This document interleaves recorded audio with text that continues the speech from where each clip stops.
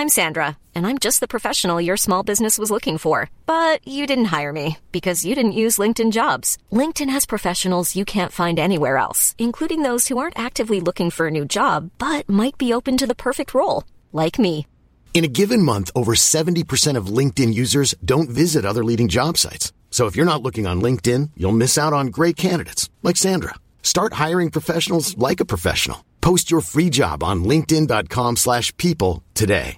A lot can happen in 3 years, like a chatbot may be your new best friend. But what won't change? Needing health insurance. United Healthcare Tri-Term Medical Plans, underwritten by Golden Rule Insurance Company, offer flexible, budget-friendly coverage that lasts nearly 3 years in some states. Learn more at uh1.com. Hey, I'm Ryan Reynolds. At Mint Mobile, we like to do the opposite of what Big Wireless does. They charge you a lot, we charge you a little. So naturally, when they announced they'd be raising their prices due to inflation, we decided to deflate our prices due to not hating you. That's right. We're cutting the price of Mint Unlimited from $30 a month to just $15 a month. Give it a try at mintmobile.com/switch. $45 up front for 3 months plus taxes and fees. Promo rate for new customers for limited time. Unlimited more than 40 gigabytes per month. Slows full terms at mintmobile.com. Hello and welcome to part 2 of this week's Clash of the Titles, the podcast that for the month of October pits 2 horror movies with loads in common in a fight to the death to see which one comes out victorious. That's right, it's our final Shocktober of the year because it's now definitely November. We spent Monday's episode trying to avoid the inevitable curse of death as the Grim Reaper got busy mopping up some leftovers, which means today, another curse. This time courtesy of an old woman who just wanted a little extension on her bank loan when she's denied. Well, some could argue her response is a slight overreaction. From 2009, we're talking Drag Me to Hell. Mr. Jacks, I was wondering if you'd made any decision regarding the assistant manager's position. It's between Stu and yourself. Stu Rubin, the new guy? Stu's someone who's not afraid to make the tough decisions. I'm perfectly capable of making the tough decisions. I'll let you know as soon as I decide, okay? Will you help me? Please. Okay. We have an elderly woman asking for an extension on her mortgage payment. We would have to throw her out of her house. We've already granted her 2 extensions. It's a tough decision. So, which film in this week's Cursed Conflict will be victorious? We'll have a winner at the end of this very show, so let's get it on. Welcome to Clash of the Titles.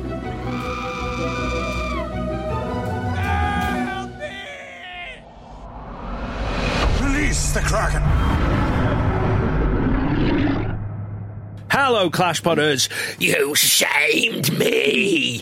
You shamed me. I'm Alex Zane. I'm Vicky Crumpton. I'm Dirty Pork Queen Chris. I'm not sure about that. I don't know. Well, get your filthy pig knuckle off my desk then. Yes, it is part 2 of Final Destination versus Drag Me to Hell. As I said, at the end of this episode, we will have the verdict and we will declare which is definitively the better film. On Monday, then, it was a case of Grim Reaper and Bear It. Wow, that was a slow day. Which means today, V is dragging us to hell. V, take us on a journey. Nice girls finish last unless you're Christine Brown and you tell scrounging old ladies with bad habits and poor hygiene to get lost. No, you'll still finish last, Christine, because the vindictive pensioner you tussled with has a spooky hanky and she's going to chin suck you to death. Luckily for Christine, she's got fortune teller Ram Jazz on her side. Unfortunately, his help is consistently wrong and very poorly timed. What do you mean I can make a gift of the accursed object and I won't get dragged to hell? Why have I gone through everything I've gone through?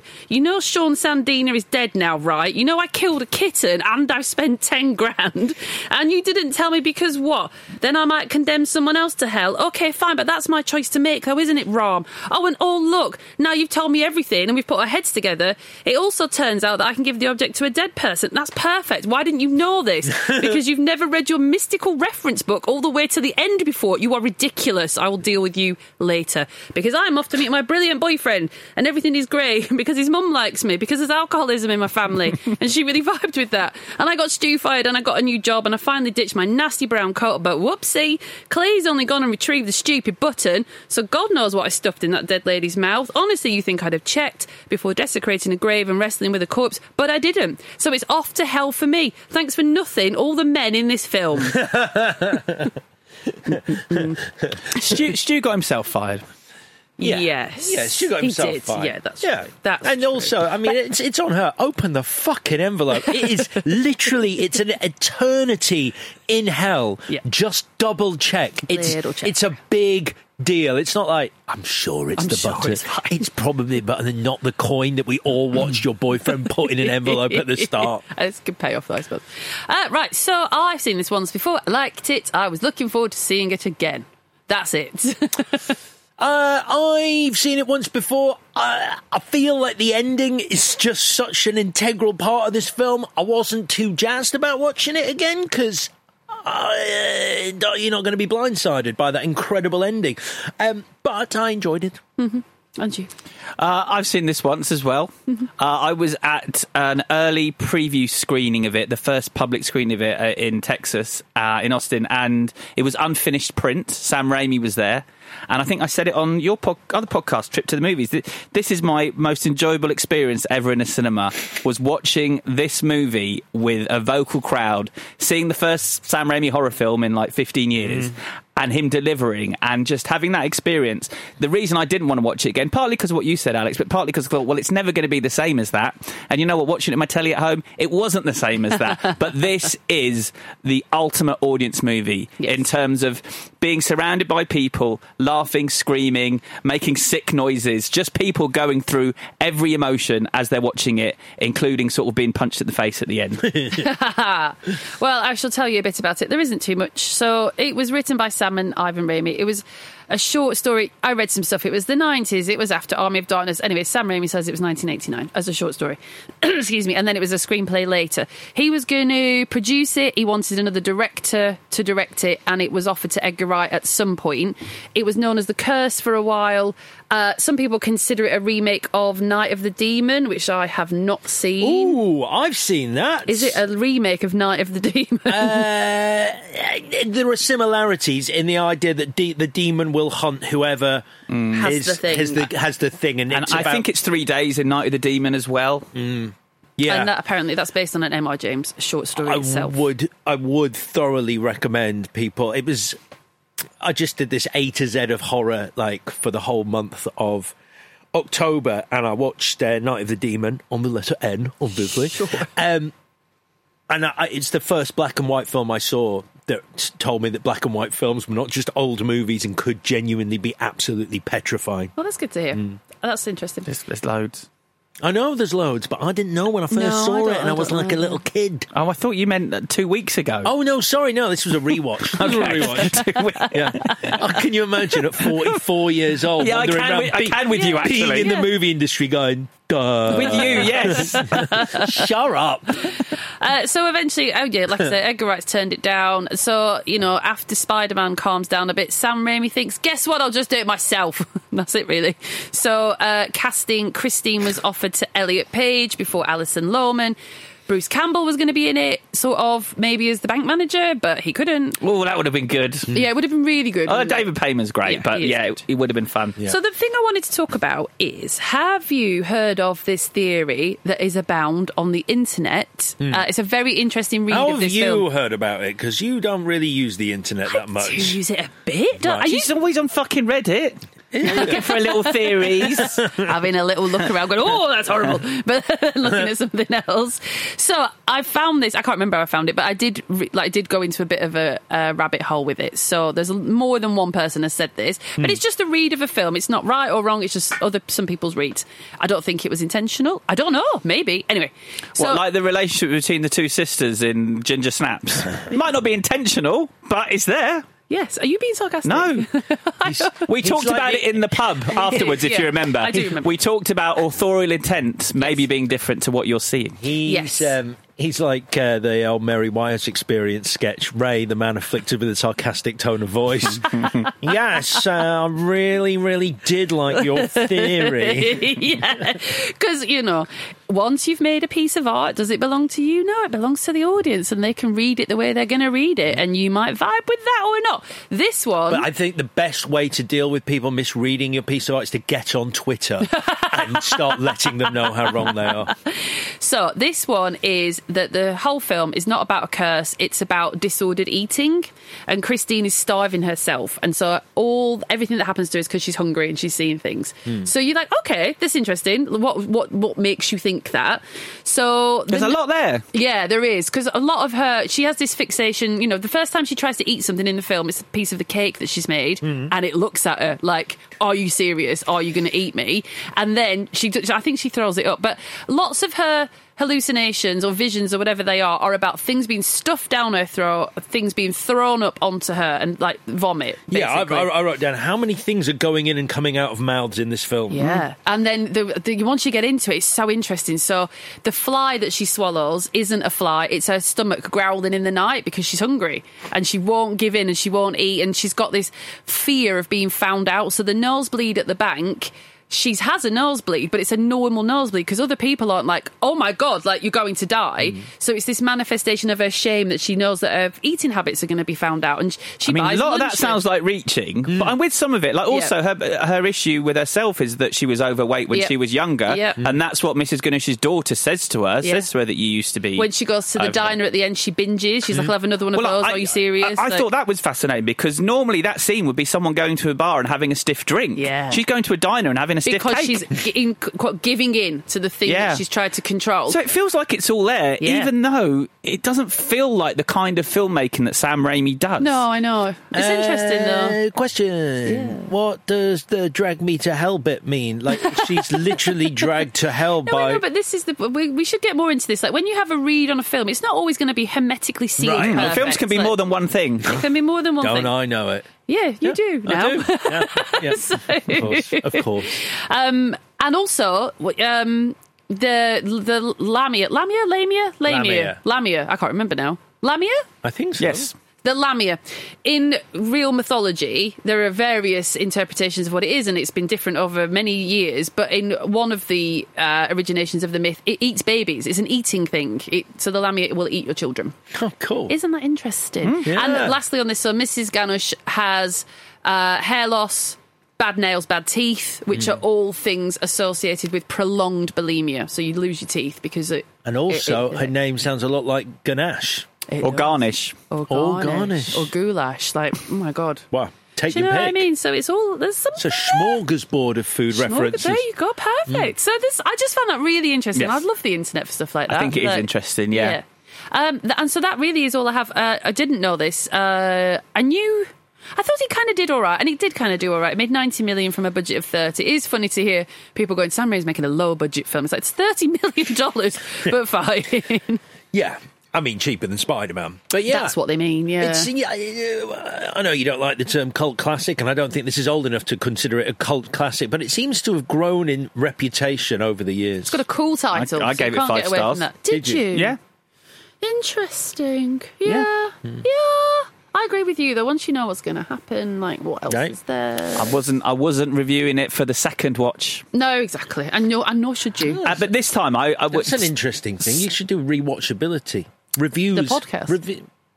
Actually, yes. That's a massive podcast. But you should go on that if they'll have you, because that would be an amazing booking for you. Yeah, I think 2 interesting things about it are how timely it was about the recession, the subprime loans, the foreclosures. To make a really fun horror film about the dry subject on Earth is really interesting. And also, to just watch this time, I thought, he's purposely gone after the taboos here. He's killed a kid in the first scene, he's killed a cat in the middle, and he kills our hero at the end. That is great filmmaking. And yet I come out fucking electrified. I'd forgotten that start. I was like, fuck. Yeah, me too. Did you just kill a kid in the first 5 minutes? Yes. I forgot she killed the cat. I was sitting there thinking all smugly going, well, she ain't going to... I know now. I've studied this shit. She ain't going to kill the cat. Oh, she's done it that quickly. Wow. So, yeah, unless there's anything else, I think we'll talk about this film. Great. So we're going to do this very quickly. Ready? old logo. That's only there for you. Did you notice? Thanks, I appreciate it. You're welcome. Yeah, That's good. all I have to say on that. So we'll move on very quickly. Great. I feel like I've been appeased. You have been seen. I now want to talk about it. So is that, I hadn't even noticed, so is that because we opened in 69? Would that have been the 69 logo? Yes. I think so. Lovely stuff. Yeah. Well done, Sam. The internet confirms that is the reason. Great. There great. you go. Excellent. It's right. a great place. The 60s. The internet. Pasadena. Right, so it's 1969. A young boy has stolen a necklace. That is a bad move. There is a curse on him. So we meet Sean Sandina. She'll come back later. So yeah, despite her help, it's no good. If we're very quickly flinging him over the balcony, which doesn't even kill him, and then he's dragged to hell. So it's all excellent because, you know, the effects are good, but you also know what your heroine will be up against, which I think is quite important. Absolutely. Her ultimate demise will be that unless she can find a solution. And we know that this film ain't sticking around for long. There's no subplots, there's no unnecessary characters, there's no fat. We're in and out of this opening scene in 2 minutes. Yeah. And we've got a kill, and we know everything we need to know, really. So we meet lovely Christine, just lovely, lovely Christine. She's trying to change her voice because she doesn't want to be associated with her roots as strongly as her voice would align her to. And she walks past a cake shop, so she's not eating cake, is she? She wants one, but she's not going to have one because she's got disordered eating. Or she's just being a good girl, isn't she? Like, she's just trying to be good. Do you like her then? Do you like? It's a huge huge journey for me. No, of course I don't. I think she's sickly sweet. I think she's annoying. I think you like her because she's too sweet? No, I don't like her at the start. Sorry, yeah. Yeah, but by the end, yes. So I go on that journey with her. I think she's a fascinating character because you do flip-flop through the film. No one deserves this. Does this girl deserve this? Is she a nice person? Is she pretending to be a nice person? Does she think she's a nice person? And as the film goes on, realises she's not a nice person. I think there's another read which says the institution within which she is part. So the moral of this, Sam Raimi has said, is part of it is that she blames the bank when she gets questioned. Why did you do that? My manager said I had to, but she doesn't take ownership for her mistake, and she does at the end. But equally, she's part of a system which rewards making tough decisions. She could be part of a system that rewards kindness, but she's not. That's not her fault. She wants to get ahead at the bank, and it's been made really clear to her that the only way to do it is to make the tough decision. So if she worked somewhere else, or we all operated in a different system, she'd be rewarded for her natural instinct, which is compassion, but she isn't. That's not her fault. Doesn't make her a bad person. That's what I took from this film. I was watching it going, it's about staying true to your moral compass as opposed to acting for self-benefit. Yeah. If you get the choice. If you get the choice, you should always trust your judgment, not what someone's telling you to do. Yeah. Yeah, I never think she deserves anything that's happening to her, really. But yeah, because otherwise it's I was just following orders is the excuse, isn't it? Yeah.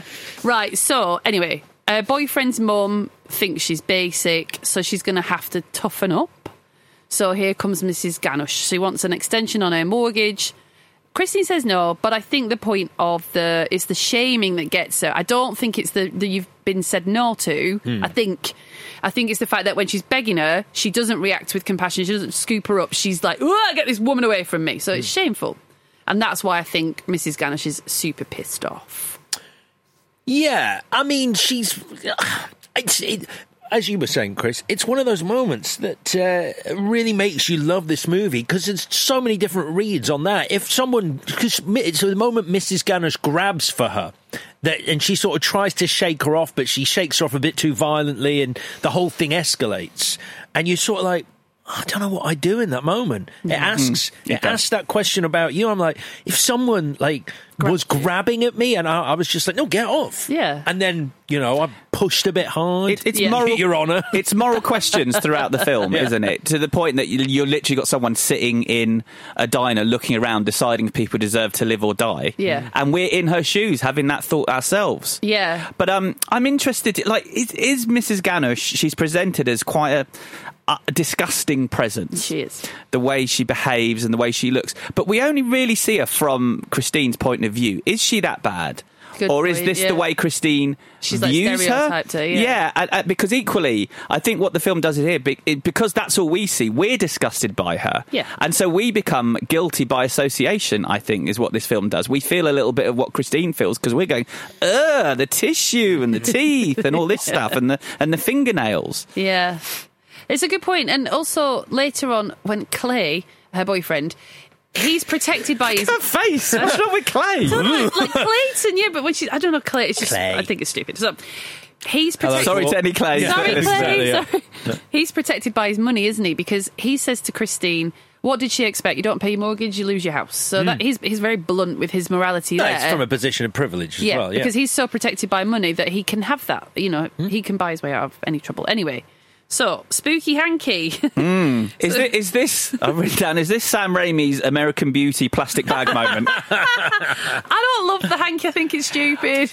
You know what? I loved it when I saw it in the cinema. It's already the CG's dated so badly. Yeah. It really takes you out of the movie, and that's how fucking quickly CG will screw you. And also, and he never does CG. It's like, Sam. He said he did it because he'd done Spider-Man. He's like, CG's amazing, and it's probably quicker and cheaper, honestly, than the practical stuff that he was, killing himself trying to shoot. For. Yeah.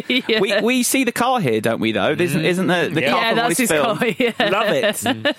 So they'd have this huge fight, and it's interesting because you realise that Mrs. Ganush is real and she's presented as a very witch-like figure, but she's really an old lady in a car having a fight with a woman, which kind of surprised me. I thought she'd sort of transform and be magical and supernatural. I like the fact that she's having a physical fight for real with this person. I love the chin sucking. Yeah, that's the bit that it's the action in this and the gross out action in this. It's one of those things that gives me a very visceral reaction when I'm watching it on the sofa. I'm literally like, ugh. Yeah, it's gross. My partner was dipping in and out of this, completely shocked by this scene, couldn't believe what she was watching. Didn't know whether to laugh or scream, which is, I think, I'm laughing. Yeah. I think Sam Raimi wants people like that, though, to stumble into this and not be sure how to take it. It is bananas. I mean, Mrs. Ganush. I think Mrs. Ganush has forgotten she's not got her teeth in. She's trying to eat her, but it doesn't work because she's not got her teeth in. Again, more food stuff. Exactly. Yeah. You see, it's all there. It's all there. But more importantly, this is when the curse comes. So Mrs. Ganush ticks the button and says, "Soon it will be you who comes begging to me." So Mrs. Ganush was offering her a way out. Like, Mrs. Ganush wasn't actually going to send her to hell. She was forcing her hand, so she would have to come back and apologise and beg Mrs. Ganush to lift the curse. So there's a way out if Mrs. Ganush hadn't died. Oh, I never thought that. I guess so, but it would be in Mrs. Ganush's hands then. Of course, yeah. But what she's not doing, she's going, basically, your life is in your hands. Right. You come begging to me, and I'll lift the curse. No, she's not saying I'll lift the curse. She goes, soon it will be you who comes begging to me. You're still. She could be saying you're still going to die, but you will be begging to me. Yeah, but the option's potentially there for the curse to be lifted. I don't think Mrs. Ganush will lift this curse. I think she is. Sentence her to death. Do we think it was Mrs. Ganush that killed the kid at the start as well, or just another person who put the curse? I don't think a floating curse. Because I don't think Mrs. Ganush goes around cursing everyone. Like, she feels like she's been put in this position where it's her only form of defence, and she's cross. I feel like we're giving Mrs. Ganush a little bit of leeway here. She literally condemns someone to an eternity in hell. She's just been beaten up and been told, "I beat you, you old bitch." Yeah, that would push my buttons. There's a lot of knee-jerk reactions. I'm a really old lady. You've just kicked the shit out of me. You've knocked my teeth out. You've stapled my head. You're trying to kill me. She got in her car and she was looking for a fight. She was bruising for a fight. She was. You put a ruler? Was it a ruler? I was going to ask you, because she's in the scrabbling and it's like, is it a gear stick? What does she ram in her face? You slammed a ruler in my mouth. Yeah, you're going down. What else have you got in there? There's a protractor, compass. Why have you got all trigonometry equipment? It is a ruler because she's got her little stationery kit because she's going home to work on her big report, isn't she? There we go. It is a ruler. Oh, well done us. I think we'll have a short break on that note.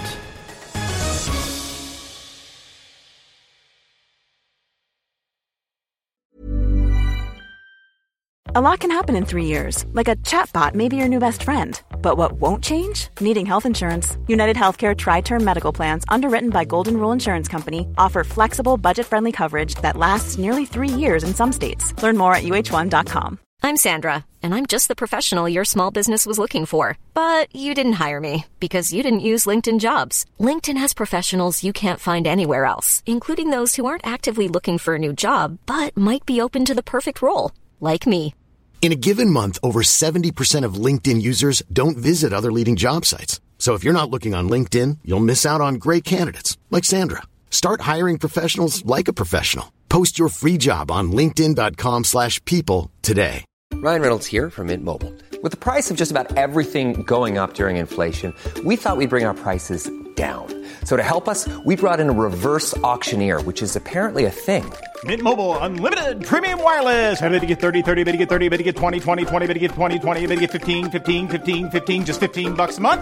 Sold! Give it a try at mintmobile.com/switch. $45 up front for 3 months plus taxes and fees. Promo rate for new customers for limited time. Unlimited more than 40 gigabytes per month. Slows full terms at mintmobile.com. There's never been a faster or easier way to start your weight loss journey than with PlushCare. PlushCare accepts most insurance plans and gives you online access to board-certified physicians who can prescribe FDA-approved weight loss medications like Wegovy and Zepbound for those who qualify. Take charge of your health and speak with a board-certified physician about a weight loss plan that's right for you. Get started today at plushcare.com/weight loss. That's plushcare.com/weight loss. plushcare.com/weight loss.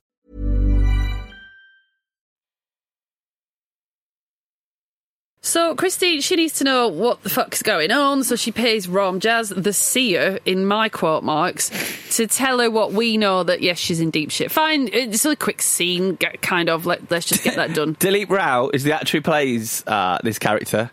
Hell of a year. In the space of 12 months, he was in Avatar, yes. Drag Me to Hell, and Inception. I mean, that is big. That's good. That is big, yeah. We've not seen much from him since, because he's been making Avatar films, and you tend to disappear when that happens. Oh, is that why? Is he off in New Zealand in a water tank? He's in a prison in New Zealand. James Cameron has so many actors locked up. Wow. So the demon trashes her kitchen. Now, this is what I mean about her going on the journey with her character. The demon trashes her kitchen and she busts her lip, right? And her boyfriend comes to the rescue and is like, oh, you're all right. And she goes, the doctor explained it to me. I've got PTSD, basically, and I'm making it all up. And then I thought she was going to go, I'm being sarcastic. Obviously, that's not what happened. But she fully means that. She's like, I want to believe that's what's going on. So she doesn't say, oh, you've come round and a man doctor's come round and told me it's all in my head. She's like, okay, that's fine. Is she not trying to convince herself because she can't? That's not what you're saying. She's basically lying to herself because the truth is too terrifying. It's either too terrifying or they're going to cart me away. Right. Yes. So she's re-experiencing trauma. Yes. Is how they're... She just seems very placid at this point. I like it that Clay says we're going to go to a cabin. Yeah. That's just a funny little in-joke, isn't it? Ain't going to be better there, fella. Because it's funny, because when he says we can go to the cabin, you're all going, no, that's a horrible place to go. But it's meant to be love. Is that a problem because she's so excited about going to the cabin? I think a lot of the stuff they're playing a game, I think, in terms of, yes, that's a positive thing in this film, but we as viewers know it's a negative thing. Yeah. Like when Clay is doubting the spiritual man, we're not on Clay's side because he's being a dick and we know she's in trouble, whereas in real life, I'm Clay. Yeah. I'm the one saying, no, this is an imposter. Yeah. This person is trying to take your money. This is a con man. And so it's funny the way but in the movie's logic, Clay's the villain for just calling the guy out. Yeah, that's so true. And his relationship with his father is really well written. It's like, doesn't he call him sir? Yeah, he does. And he shakes. Does he shake his hand? Tiny little things like that. Yeah, hello, like, sir. Hey, champ, and it's like, I don't easier. like You it. don't want to get married to him. No, of course got not. Problems coming. Of course not. Although I do love the fact that he's clearly, like, outwardly to her, he's like, we're going to sort this out. I'm with you, baby. I got your back. And then, like, you see cuts of his face, and he's just like, "Fuck's sake!" I think he's all right. No. I think he's all right. I think he's one of these guys. Your parents mess you up. His parents have messed him up. Yeah. But I think he's probably maybe even more decent than Christine.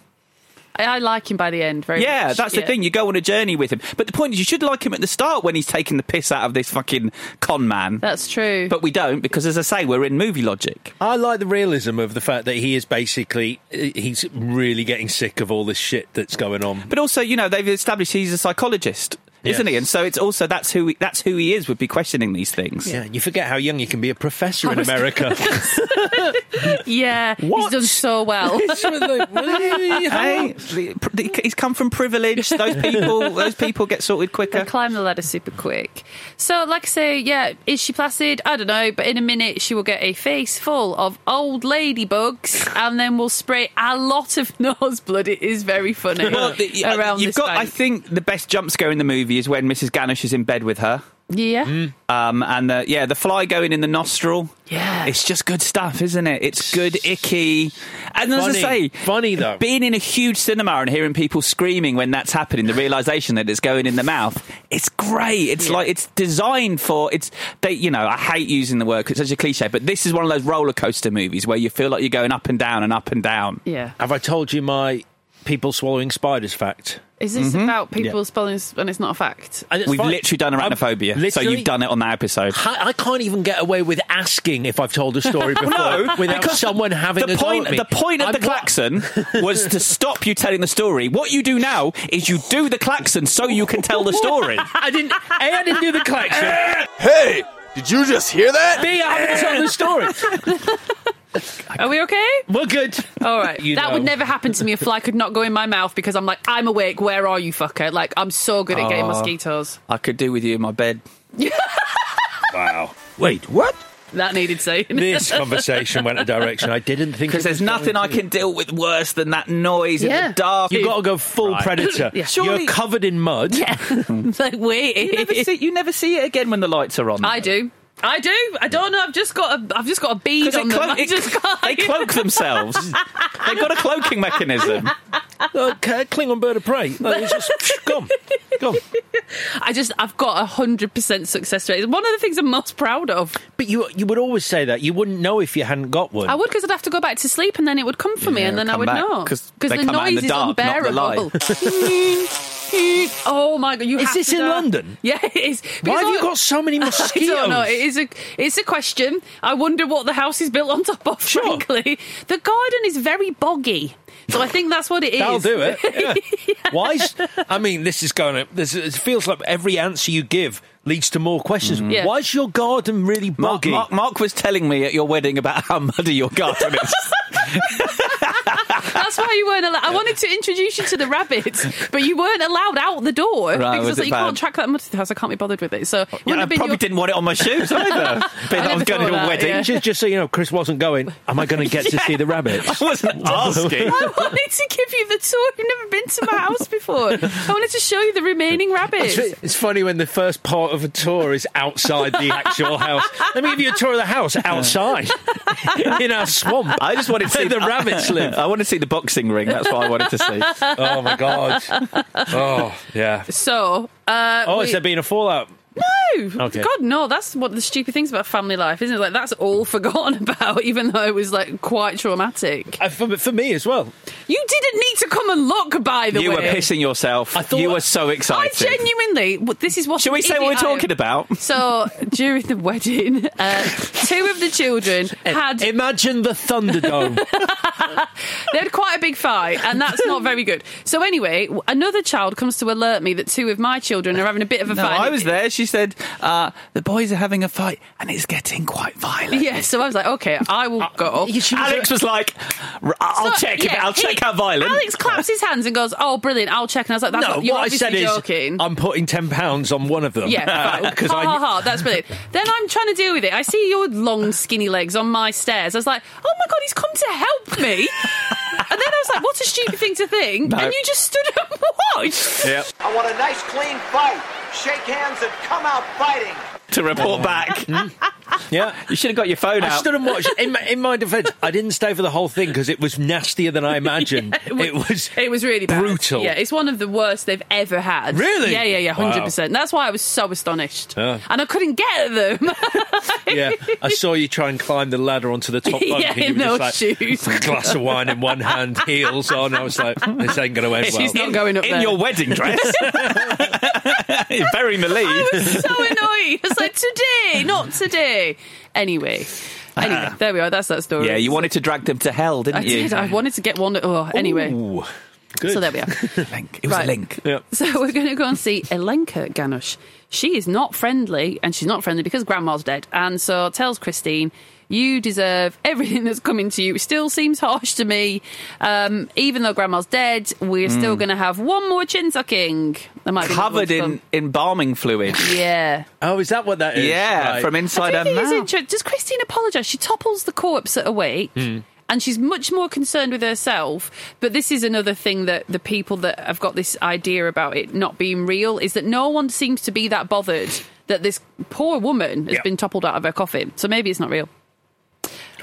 So, back to Ron. So is Alenka basically saying, my gran is dead because of you? Yeah. Right, okay. So the fight must have upset her or injured her so much that she died. Ooh. Because otherwise... That's interesting. If it was actually an injury that was caused during the fight that or killed her. her heart gave out. Dead or by whatever. staples. Different. Like, her heart giving out is one thing, but if it's like internal hemorrhaging Well, or that's something... murder, isn't well, it? exactly. That does change things for It Christine. does. You're like, well, you're a murderer, so go to hell. So back to Rom. The Lamia is coming. It will take you to hell. Christine needs to sacrifice an animal. Basil exposition here, isn't Yes. he? There's a lot to be explained But about not- the curse and yeah, the goat. Not and... quite enough, as we will figure out later. Blood offering of a small animal. Perfect. I'm thinking, how small can we go? Yeah. What constitutes an animal? Mosquito. Exactly. Yep. Squash. Get me in there. Not a problem. I was a bit... A gnat. Yes. A flea. One of the bed bugs we have on the tube. I haven't seen one yet. It's not true. No. People are just posting videos that they filmed in Paris and going, look at this on the northern line. That reminds me, have you had that thing about the spiders you swallow? No. So I thought, it's funny when she said, I'm vegetarian. It's like, you grew up on a farm. I thought it would be absolutely no problem for you to kill an animal. What's going on? But then she does kill the kitten. It's so really all not a good. problem. Yeah, it's absolutely grabs fine. knife, here, kitty. They cut her burying the cat. As I say, I can't believe she's done it, but in the unrated version, you see the kill. What? Oh, Yeah, no. you see. I don't know if you see the knife plunging in, but you see her get covered in blood. Oh. So, don't know if we need it though. There's enough blood going on in this film, and I just like the cut. The cut is funny, isn't it? It's a shock to the system. Yeah, I could do without cats dying. Yeah, I feel the same. This is the thing. That's good, yeah. I'm a dog person, but I extend the same olive a cute branch kitten. to I mean, all cats as kittens. well. Yeah, cute. but Sam Raimi's there to push the envelope, Sure. isn't he, with it in terms of how we feel about this character. You say you're on Christine's side. This could be a turning point for some viewers. Yeah. I don't know if I can love this character. She's killing a cat to save herself. And because he says like a chicken, just go and get a chicken. Well, exactly. It's also not your pet. It's also her cat. Yeah. Like, it's weird. Yeah, because I do think there's something to be said for maybe killing an animal that you would eat. Anyway, yeah. Yes. What's wrong with that? So anyway, so it's time to... It's literally like me having a chicken in the garden, going home and going, probably kill Simon. Probably kill Simon rather than that chicken. Or a tadpole. And be like, nope, Simon. Yeah. Yeah. Are you serious? A sea Me monkey. over a tadpole. Yeah. Yeah, you are a bit annoying. I get to say that. I You're know. not allowed to say that. I was talking about the tadpole. Right, good. Oh, there's so much today. Okay, so dinner with the in-laws. Christine's weird. She's got this big, horrible-looking cake. But Yeah, it's not a cake you take. That's a cake you make and eat privately at home. That is not a cake to gift someone. no, it looks horrendous. It's awful. Harvest cake. Is it a harvest cake, or does she just make that up in the moment? It's a weird moment where she goes, "What kind of cake is that?" Yeah. And she sort of goes, "A harvest cake," which sounds like the kind of thing that you'd use to explain away its kind of rural, Offcuts and- its rural look. Yeah. Yeah, I think it was I took it as like it's a cute way of saying it. We just threw whatever we had going kind of thing and we made a cake. Yeah, like we said before, she's got this alcoholic mum, so that's brilliant. That breaks the I ice. was trying to look up harvest cake. Drag Me to Hell harvest cake has come up, and it's a cake with an eyeball in it. That's brilliant. That is quite good fun. Yeah. Good for Halloween. That's brilliant. Yeah. Should have done that. So you start to relax a bit. I mean, not really, because you know what film you're in. But This is the most tense scene in the film. Are you kidding? It's Meet the Parents on crack. At but no he's got- point do you not know what's about to happen. I know, but you're like, oh, look, stuff's going right because icy mother-in-law loved you. What you're not so much. Everything's going to be fine, but it's like everything might be fine for like a second, and then something's going to happen. But also, isn't that like a weird switcheroo that the alcoholism becomes the thing they bond over? What a weird, twisted way to. Well, it's her honesty, isn't it? That's the thing that the mum really loves. It's the fact it's not what it. Well, I guess it is what it is, but it's also about the fact that she's just so upfront and blunt about it, and she respects that. She's got, it's like her homespunness that this icy mother-in-law is projecting, this rural bumpkin thing. Actually, she values the honesty that cuts through the social ladder stuff, because she's like, well, that was my dad as well, and look where I am, kind of thing. But I feel like immediately she uses it against her by almost, I like to think she's alluding to her son that, she's got a drink problem when she storms out. Oh, yes, she's got a problem, yeah. Also, I just don't... It doesn't ring true for me. I don't think that... The mother doesn't strike me as the kind of person that would do that thing where they go, I really appreciate your honesty. Yeah. Like, she strikes me as a mother who dines out on, like, social convenes. Yeah. And it doesn't ring true for me. It's one of the few moments in this film. But does he put it in there to make you relax for a minute? Because why else would you do that? Yeah. So, yeah, she coughs up the fly. Which I really like. So satisfying, though. You'd be like, oh, thank God. It's funny because they all immediately put down their forks. It's just like, I'm not eating this. Yeah. But she's kind of losing it. So we've got to find 10 grand. We've got to get some proper help. So this is where Clay, comes into his own. He pays for it. You think he pays for it because he wants all this shit to be over. Or he pays for it because he's like, I don't believe in this, but you believe in this, and I believe in you. So that works for me, kind of thing. Yeah. Oh, I think it's the fact that she believes in it, and he's like, look, if I don't think it's coming from a nice place. It's like, I'll just play the game, because 10 grand's 10 grand to me, so I'm going to play the game because it'll tick a box for you, and then hopefully this will be over. Yeah. His main thing is wanting this to be fucking over for the entire film. And I don't blame him. No. If someone I loved was going through this, I'd do whatever it took to sort of just move past it, whether I believed in it or not. It's interesting. I'm going through it. I'm going through it right now. All right, I'll give you one of my old coins. Oh, you got some old coins? No. I bet you do. I bet you do, yeah. Are you sure? So in your wheelhouse. Old coins, old stamps, saucy postcards from yesteryear. Yeah, that's definitely me. So, yes, we are... No, that's what I was going to say. It's interesting that they don't... Probably there's no time for it, but Clay's like, you are being scammed. This man asked you for $60, and then she goes, oh, but he turned down the money when we go to Ram Jazz's place at first. He's a scam artist. They reel you in, they tell you what you want to hear, they make a few good guesses, and then you're on the hook. Yeah. And then she goes, oh, but he was going to turn down the money, but he took it though, didn't he? But classic better scam, and he's like, you take, you $60, oh, okay. Before you know it, you're parting with £10,000. That's a scam where you're really reeled in, but because Clay's paid for it, it's done. We know that Ram Jazz is not scamming her, and is it a shame that we know so soon that this is genuine within the confines of what a seance is, kind of thing? Do you know what I mean? I see what you mean. Yeah, you want another beat in there. Yeah, where Clay's like, he's asked you for 10 grand, do you not see that this is a bit of a scam? But then that undoes him being a good guy. And also, no meat on the bones. This is lean. Get it done. Yeah. Yes. Get to this seance, which I thought was going to be the climax. I'd forgotten this movie. Yeah. So Sean Sandina's house. Just very quickly, you just drifted past Mrs. Ganesh appearing in the shed. She punches her arm into a mouth. Yep. An anvil drops on her head, and her eyes fly into Christine's mouth. Food. Who has an anvil suspended from the ceiling in a shed? The Acme Trading Company. The mum in the Tom and Jerry cartoon. I feel like this is one Looney Tune too far, actually. Like, it got a good reaction amongst all the Sam Raimi people around me in the cinema, but when the cartoon eyes come out of the mouth... Yes. Come out the eyes, go in the mouth.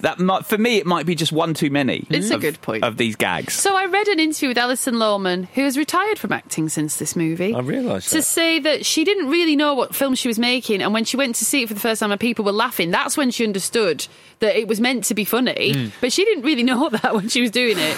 That's weird. It is weird. It's the Evil Dead guy doing a new Evil Dead. But she doesn't seem like a doofus, so she must mean that. She seems like a nice person. Yeah, she married Mark Neveldine. That's right. Yeah, Crank. Cameos in Neveldine movies, and then Raising a Family. Raising the Family. We lost a good actress. Yeah, I think she's good. Hasn't made a movie since Ghost Rider Part 2. Okay. Second Ghost Rider movie. If you're going to go out, you might as well go out on Ghost Rider Part 2. Yep.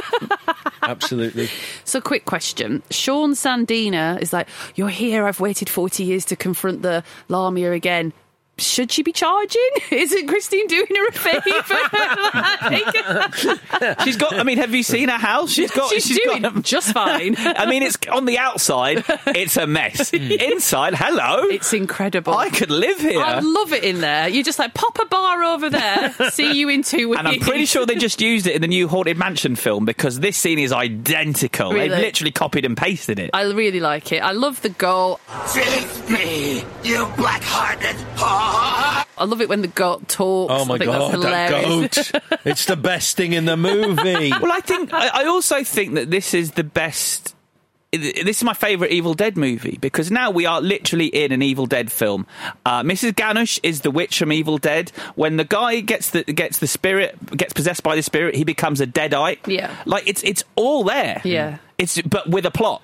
Yes. So yeah, they don't kill the goat. That's the plot, and the kitten gets thrown up. It's quite funny.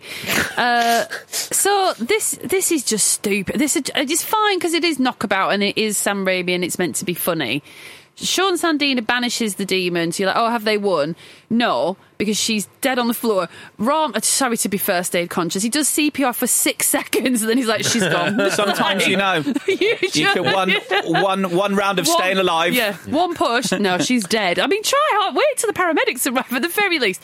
But anyway, this is a Sam Raimi movie. There's no fat on it. Yes, that's his version of a 10-minute CPR sequence. Yeah. But the trouble is, Christine then looks like an idiot because she's like, oh, Sean Sandina waited 40 years and now she's done it. And he's like, no, obviously. Yeah, it feels like we know this already. Yeah. It feels like he's like just like crossing a T, dotting an I, but it's unnecessary. So then she's like, oh, what do you mean? And he's like, well, the thing is what you could do now. Never said before, apologies about that. Just get rid of the button. And good for the dialogue that she's like, why didn't you tell me this before? And he says, well, in case you did it, which is very patriarchal to be like, you can't make that decision for yourself, young lady. I don't like that one bit, but whatever. And I think there's stuff on the patriarchy early in the film, the way his boss sort of bonds with, is it Steve, the villain? Stu. Yeah. And the way she's feeling under pressure that she needs to break into this boys' club, which I think feeds into her, sorry for the pun, making that decision with Mrs. Ganush. Yeah, that's the system she's in. So she goes to have a coffee to decide who to banish. She can't do it. She can't even do it. The envelopes fall on the floor of the car. Yeah. Yes, sorry. That's an important point. That's so important. And then the switch, but we don't know it's a switch. After all she's done, I mean, the fact that Stu does himself in is just like, that's funny. It is funny. That he cries or... And then he fucks himself over. No, he doesn't. He goes, when she speaks to her boss at the end, he says, Stu came to me and tried to pin it all on you. Yes, but that's what sells him out is the fact that he tried to pin it on her. He screws himself over by trying to pin it on her. I see. But basically, her not giving Mrs. Ganush the loan, everything that's happened, Stu would have inevitably done himself in. Yes. And she wouldn't have needed to have done any of this. That's why I think it's like a really, really sick joke that actually everything that you've done is unnecessary. Stu would have done himself in. Oh, I see. Oh, yeah, that's quite fun. So we're going to go back to Mrs. Ganush. She says, I'm going to get some to the cemetery, which people will recognise from Evil Dead, etc. So this hanky again, can't be bothered with that. And then Ram, he's finished his book now, so he can tell you, oh, you can give it to a dead person. Oh, great. You owe me £10,000, you idiot. So annoying. The grave digging scene is brilliant because it is a corpse, but it seems like it's alive and all the rest of it. So she has this big fight with the corpse and nearly drowns. But it's very well shot and it's very well lit and it's very well acted, which gets you over the thing where she's going, I make a who are you talking to? Who's paying attention? Like the devil? Like, it's fine, but there are rules. You know, Evil Dead has got rules that you've got to do, you know, incantations and whatever to the person that gave you the curse, but the person's dead. So who is she talking? She's talking to the sky, and you are allowed to think, why would that work? But it kind of doesn't matter because it looks really good, so fine. So when she says choke on it, bitch, she's talking to Mrs. Ganush. Yes. choke on it. I like the sun rising as her resurrection happens as well. That feels very Sam Raimi. Like I feel like I've seen that shot in the Evil Dead movies. Yeah, so she's got her promotion and she gets a new coat. And look, her boyfriend's going to pop the question at some point on the cabin sex break. And then he's like, oh, you've got a new coat. Well, I've got this nasty button thing that you definitely want. We're like, we've got no money. So whatever. Yeah. So she staggers back. I read some stuff about this that she's so, she doesn't. Is she thinking, oh, it'll get you because you're holding it? But I think that's nonsense because you're supposed to make a gift of it, and she hasn't done, by the rules of this film, she hasn't made a gift of that button. He just happens to be holding it at the time that they're dragging to hell. But also, I'd forgotten, when she goes on the train tracks, I'd totally forgotten that she's going to get hit by that train. Unless she gets dragged to hell, she's dead anyway. Because the train is going to hit her. So I had a question. If she gets hit by the train and dies, does she go to heaven? Was she that close with going to heaven? Because once you're dead, your soul is going to whatever afterlife you believe in. If you're assuming there's a hell in this, then there must be a heaven as well. So was she like 2 seconds away from actually ascending to heaven? Yeah. And obviously, unless God's like, you did a bad thing, Christine, down you go. Now, also, this is the only time I've thought about this.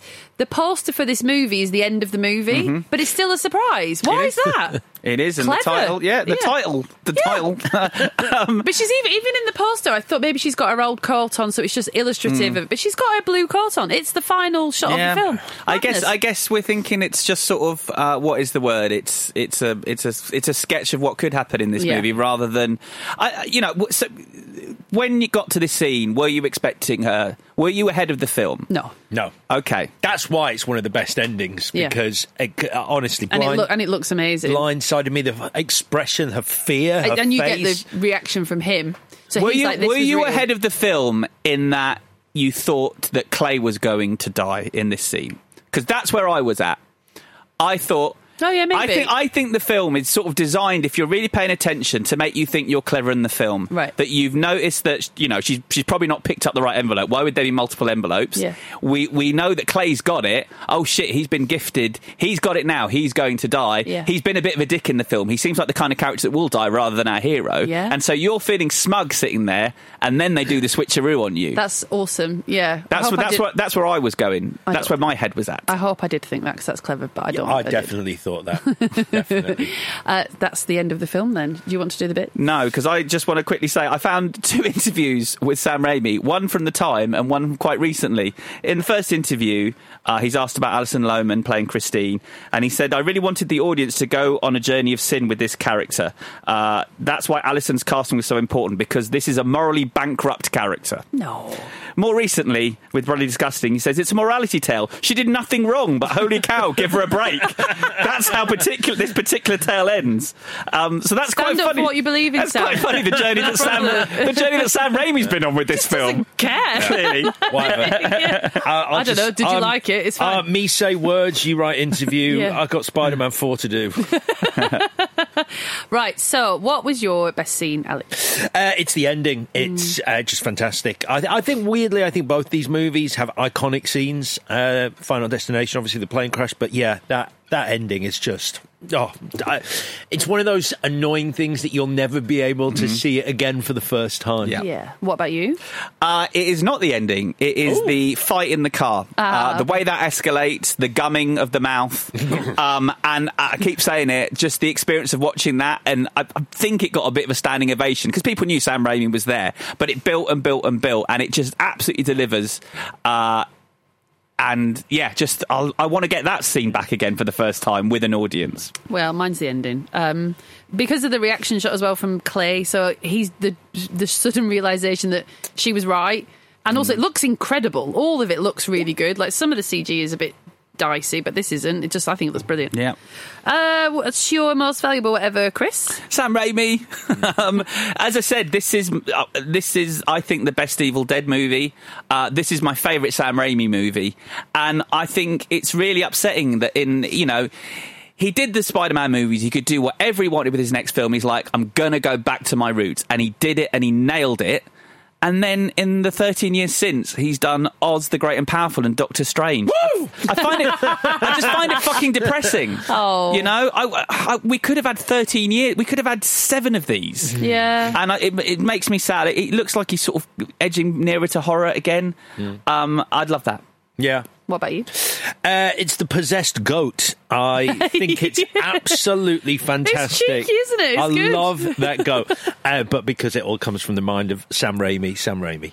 Alison Lohman, because I didn't know she was, and at first I was like, I'm not going to gel with this girl at all. She's too blank, and I don't get it. And then by the end, when she's like, I'm going to get some, you're like, you get some. Like, she's just got that good final girl energy. I recommend a film called Matchstick Men then. Yes. Ridley Scott film. Really interesting performance by her. Yeah. What would you change, Alex? I don't really have a good one because this God, mine's amazing. Oh, okay. I'll just say that right now. Oh, good. Yeah, it's really good. Nice of you. I'm helping. Okay. Because it's a team effort. Yeah, I just think it's such a lean movie. It's really like every scene in it is kind of essential. So I've got a stupid one. I'd like the goat to have its own spin-off movie. Yeah. Because it genuinely is the goat. The goat to do the dance. The assisting is like the possessed dance. Yeah. To get the goat to do it. That would be great. That's not my change, by the way. Okay. What's yours? I think Mrs. Ganush is too much of a monster, the way she's presented, especially with it tying in with her being a gypsy, as she's called in the film. As she's called in the film. It's a huge problem. It's pretty racist with that sort of Romany community, the way they're presented here. So, you know, either she needs to not be of that community and just make something up, or have someone say something nice about her so she's not so much of a monster. Or even, I thought maybe the comment could be, you know, this woman, she could still be awful, but, you know, this woman, because she's Hungarian, this woman was driven from her home by the Nazis. Yep. She couldn't bear to be driven from her home again. Yeah. And bang, I think we've got a bit more rich story to her that makes it. Oh, she wasn't just this fucking disgusting monster. Yeah, she was a real person. It's the hardest bit to watch of it, like the casual use of the term and the sweeping generalisations of this whole community of people that yes, they can summon curses. Apparently, it's a bit much. Anyway. Do you want my change? Yeah, go on. I'm excited for this. This is... Right, so the accursed object is not a button, right, which Clay accidentally withholds in the envelope mix-up, right? It's something of Christine's that can later be repurposed into an engagement ring. So a ring of hers that you can melt down and have restored, or a locket that could be melted into a ring, etc., right? Clay wants it because he wants to be able to propose, but only, this is the best bit, only because they've grown so much closer during the film and the trials they're going through. So at the beginning of the film, when his mum's like, she's a bit basic, he's like, yeah, maybe this isn't going to go much further. But then, because of everything they go through, he's like, oh my God, I love this girl, I'm going to marry her. So he withholds the accursed object on purpose to be cute and romantic, to hide it, to make it into the engagement ring, and that's what kills her. Because if they'd not grown closer because of the curse, he wouldn't propose. But because they did, he does. And the one good thing she had left is the thing that fucks her. It's a good change. It's great. It's so good. Yeah, really good. I'm so pleased with myself. Really good. We need to text Sam Raimi. Someone should. Mate, director's cut, reshoots. Yeah. Okay, thank you. That's it. We're out. Okay. I think it's time for the verdict. You want answers? I think I'm entitled. You want answers? I want the truth! So, let's begin. You've been talking a lot, Vicky. Let's let Alex have a go. Alex. So I started talking about this when I was talking about my best scene. I think both these movies have one real standout scene that is etched onto your mind forever. The plane crash in Final Destination and the train track ending in Drag Me to Hell. Fighting the cop. I do think a lot of what hangs around those iconic scenes is... It sounds weird, actually. Do you know what? I'm going to take this back, because... Drag Me to Hell is so lean that there's no real filler. So I think there is in Final Destination. Basically, I've been flip-flopping all week with these two movies, and I think it's quite close. Ultimately, though, because of the spread of deaths throughout Final Destination, you're never, ever going to get bored, because there's another death coming up. There's another death coming up. There's another death coming up. Whereas, once you know the ending of Drag Me to Hell, you're just waiting to get there. I was saying to V just before we started recording, I started getting a little impatient because I'm like, I know what happens. So you can never get that first watch back, whereas I think Final Destination has a certain amount of rewatchability to it. It's a weak verdict from me, but it is my verdict. I'm going with Final Destination as my vote this week. Vicky. So, Drag Me to Hell, obviously it's funny and shocking, but the scares are repetitive, it's throat-based, and some of them happen more than once. Ramming something down her mouth. And I can't forgive it. I don't care who you are, Sam Raimi. The momentum of the plot is botched. You do not have the final solution, the gift of the button. That could have come at any time. That classic structure, screenwriting thing, that scene could have happened much earlier. Makes absolutely no difference. It has to be something you've been forced to, and it hasn't been built to through action and consequence, and I cannot abide that. But it's got the end scene, which is... It's actually more memorable than the plane crash, but the plane crash is so awesome. So then I'm the same as you. I don't really know what to do. But I think the teenage exploration of a deeply existential issue is very entertaining in Final Destination. And some of the dialogue's daft about the autumn and the summer and the whatever, but we don't talk about it. We all live like we're not going to die, but we do have a death day the same we have a birthday, and we never think about it because it's impossible. You'd be paralysed with fear. Not me. But yeah, you're never going to die. Nope. So, he's been on the JD. So then the icing on the cake is Tony Todd. So yeah, Final Destination, definitely. We have a winner then. Final Destination with 2 votes is our winner this week. Complete the circle. Chris, which way are you going? No contest this week. I like Final Destination. I love Drag Me to Hell. I'll say what I wrote at the end of my review. It's a visceral assault on the senses, will have you gasping for breath as the laughs and scares mount. Raimi directs with the confidence and flair of a genre master, while his cast attacks the material with such gusto that it's impossible not to be swept away by the kinetic energy of it all. The result is the most fun I've had in a theatre this year. Turns out it was the most fun I've ever had in a theatre. Couldn't give a fuck about a second watch. Drag Me to Hell is my pick this week. Love the fact you used gusto in a review. I think he uses it quite a lot, if I'm honest. So Drag Me to Hell does get 1 vote from Chris on the pod, but like I said, our winner is Final Destination. Don't forget, and I think this will be an interesting poll. You can have your say and tell us how right or wrong you think we got it when the listener poll goes up on our Twitter, which is @ClashPod. Right, let's look ahead to next week. October is behind us. Those who don't like horror, welcome back. We are leaving the horror train for the moment. Who doesn't like horror? Everyone likes horror. So, remind us of the clue you gave on Monday. It was you're slacking in this relationship. The more I've thought about it, the more okay I think that is. Yeah, it's fun. Great. Okay, well, then remind us, what movies are we doing? I don't know even which order they came out in. I think I do. Yes, I do, because I've watched one of them and I normally watch them in order. We're going back to the 1990s, and we are going to be talking about singles and reality bites. So I'm laughing because if you've got reality bites for the first time, I can't wait. Like, now you're just like, what is happening? But brilliant. Great. Yeah. Shall we dress in 90s clothing? Oh, that's such a good idea. Yes. I'm going to wear a hat. Let's do it. Special 90s episode next week. Singles versus reality bites on ClashPod. Right then, do your homework. Part 1, singles. That's Monday's episode. Reality Bites on Thursday. Until then, though, have a lovely weekend. Follow us on Twitter, Instagram, or TikTok, where we're @ClashPod, or do all 3. And do subscribe on Apple, Spotify, or wherever you get your pods. Bye-bye for now. Clash of the Titles is a Stack production and part of the Acast Creator Network.